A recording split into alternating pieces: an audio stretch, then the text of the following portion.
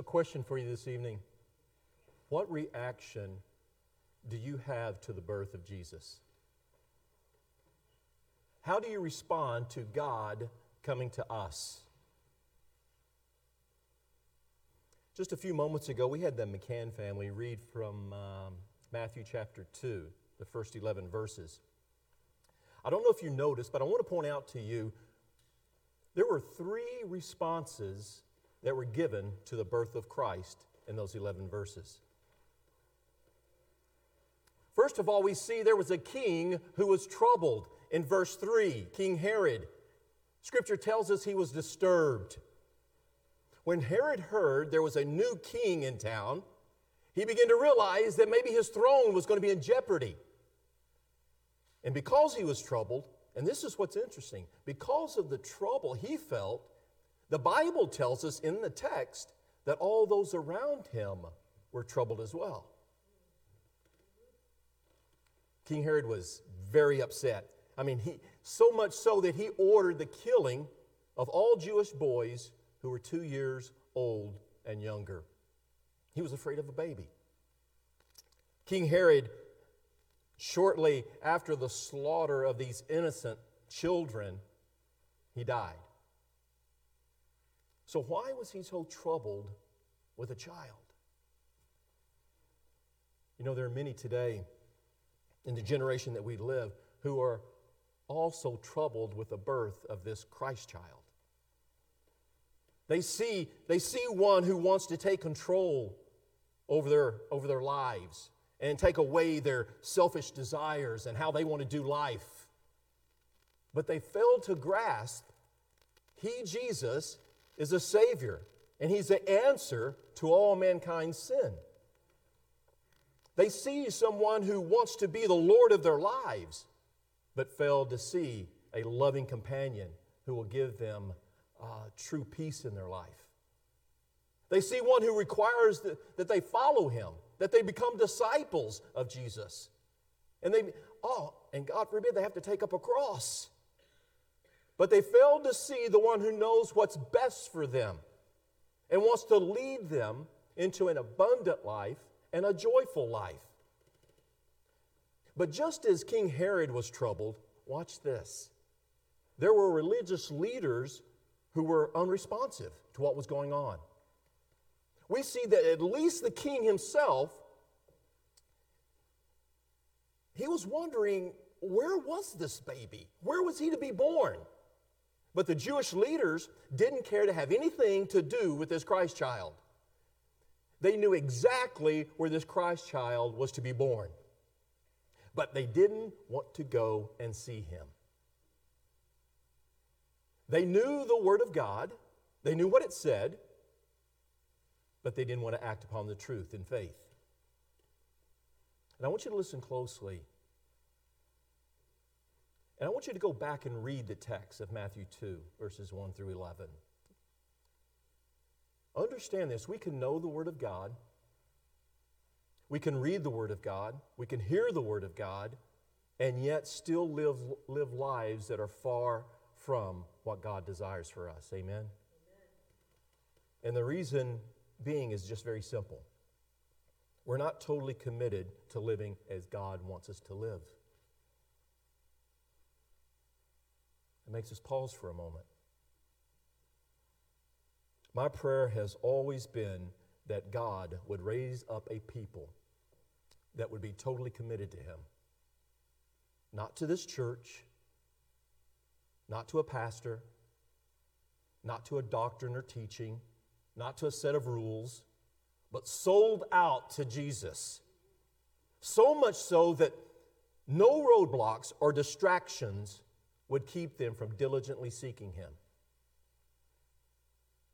Are you sold out for Jesus? Can we sit here this evening and worship God and know in our hearts that we're sold out for Jesus?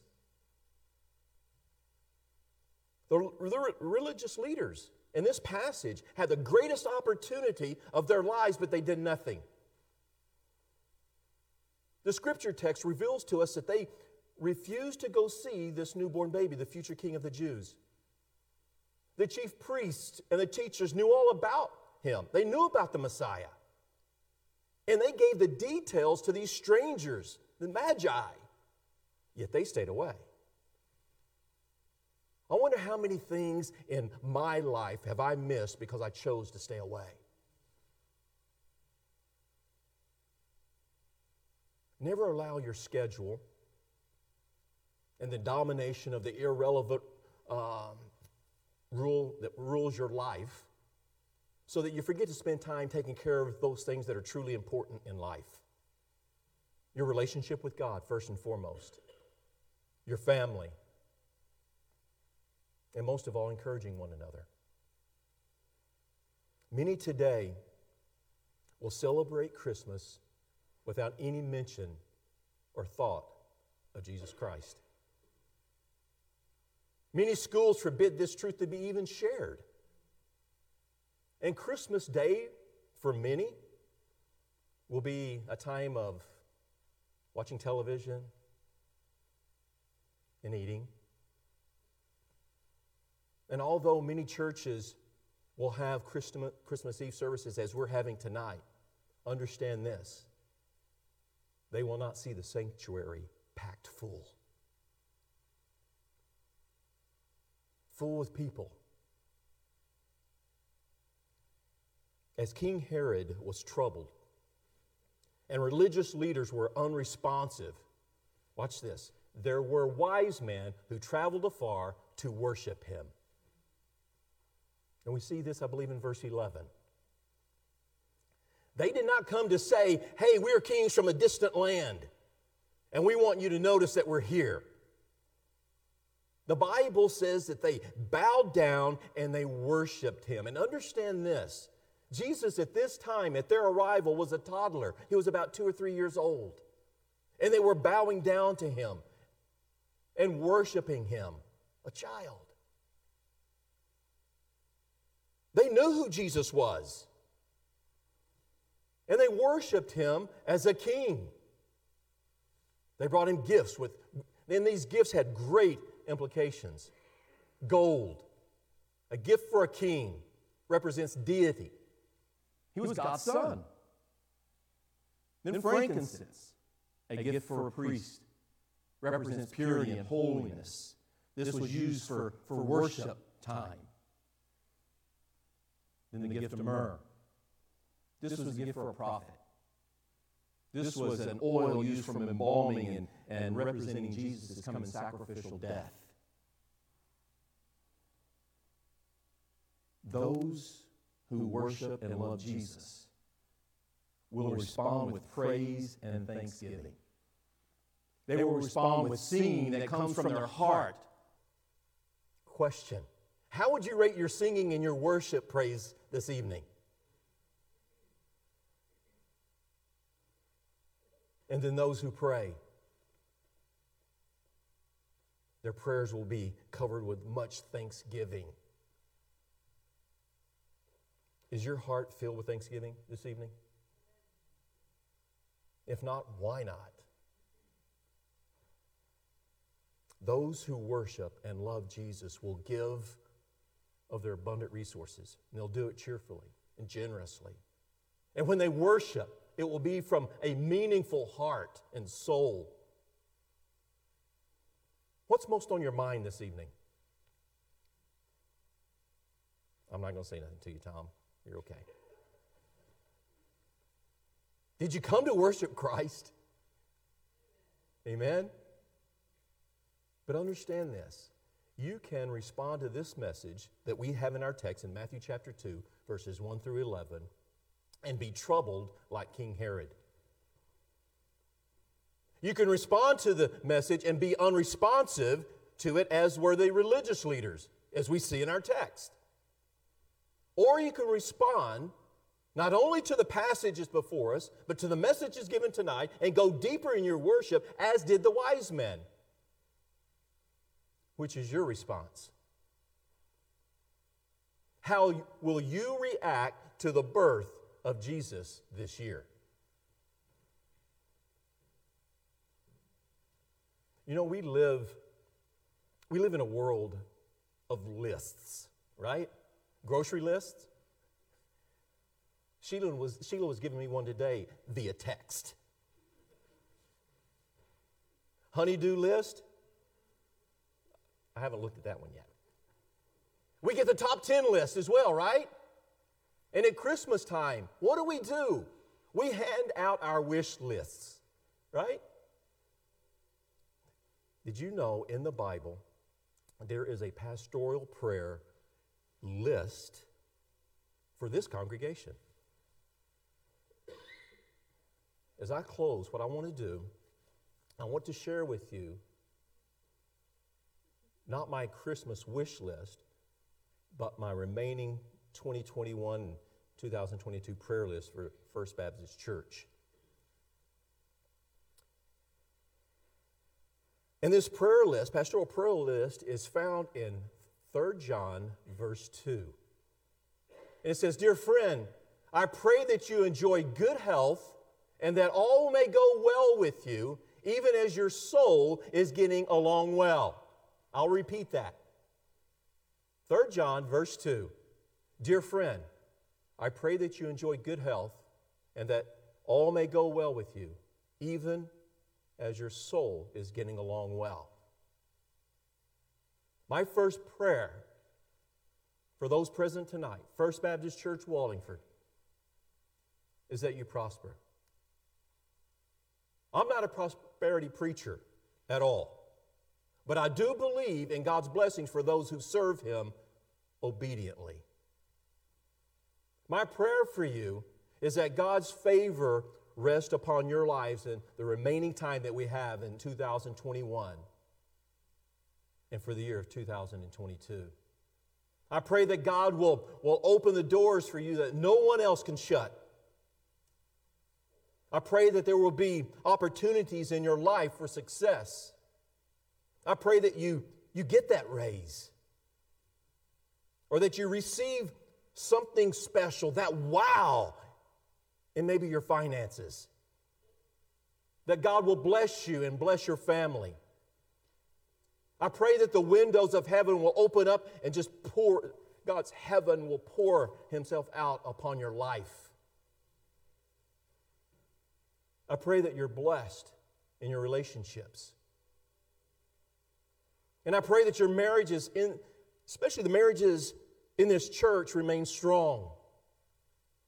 And that there will be peace and joy in your homes. I pray that those who may still be single, that the Lord will be your guide in your relationships in this coming year. That God will be next to you, guiding you, leading you in all your relationships. And I pray in all the decisions you will be guided by the Holy Spirit. And may the Word of God give you wisdom and boldness. And in that short passage, I pray that you be in good health. The next prayer is that the church family be blessed physically. I pray over everyone that has an upcoming checkup, that the doctor's report will be great. I pray over every CAT scan, MRI, or ultrasound, that they show up normal. I pray that any tests for any concerns in your life, whether it be for cancer or other diseases, will be negative. I pray for your bones to be strong. I pray against pains, against viruses coming against your homes. And then third, and here's the most important pastoral prayer, that your soul continues to prosper. I pray that you reach a new spiritual level this coming year in 2022. My prayer is that each one of you would win souls for Christ. Give generously to the kingdom of God. And that God uses your talents and your gifts to be a blessing for His kingdom. I pray that you overcome your temptations that you face in this coming year, and that you walk in the Spirit instead of in the flesh. I pray that you get the opportunities to share the gospel. I pray that you get the opportunities to preach the gospel, to teach and minister in song, and to use every opportunity given you for all His glory. Amen? My prayer is that First Baptist Church experiences a great revival, that we see miracles, people being delivered from addictions, and that this church grows beyond all measure spiritually. Because when we do, we grow in number. I pray that everyone will stay in the Word. That you pray for this congregation, its leaders, and that you move into a greater worship and keep your hearts and lives pleasing to God. And I pray that you're bound for heaven. If the rapture occurs this coming year, I pray that no one is left behind. I pray for your salvation. My prayer is that no obstacle will keep you from serving God. Nothing. No giant will be too big, no mountain will be too big, and no enemy will be too strong for you to overcome. Prosper, be good in health, and may your soul continue to prosper. But notice, I want you to understand this, most importantly, it all hinges on your soul prospering. All of it does. If you are not spiritually right, it will affect your physical well-being. It will affect your financial well-being. It will affect your relationships with others. I promise you, you get right with God, you will get right with everything else. You seek Him first, and He will take care of your life. The battle belongs to the Lord, amen? Seek first the kingdom of God, and all these things will be added unto you. Everything you need to do life, for life, He's planned for you. This is my 2021-2022 prayer list for First Baptist Church.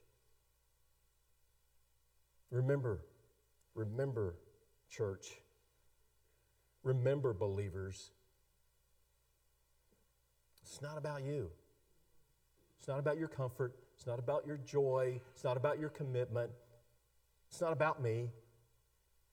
It's all about Jesus. It's all about Jesus. Keep that as your focus. First Baptist Church is all about Jesus. Amen? Amen. Kathy?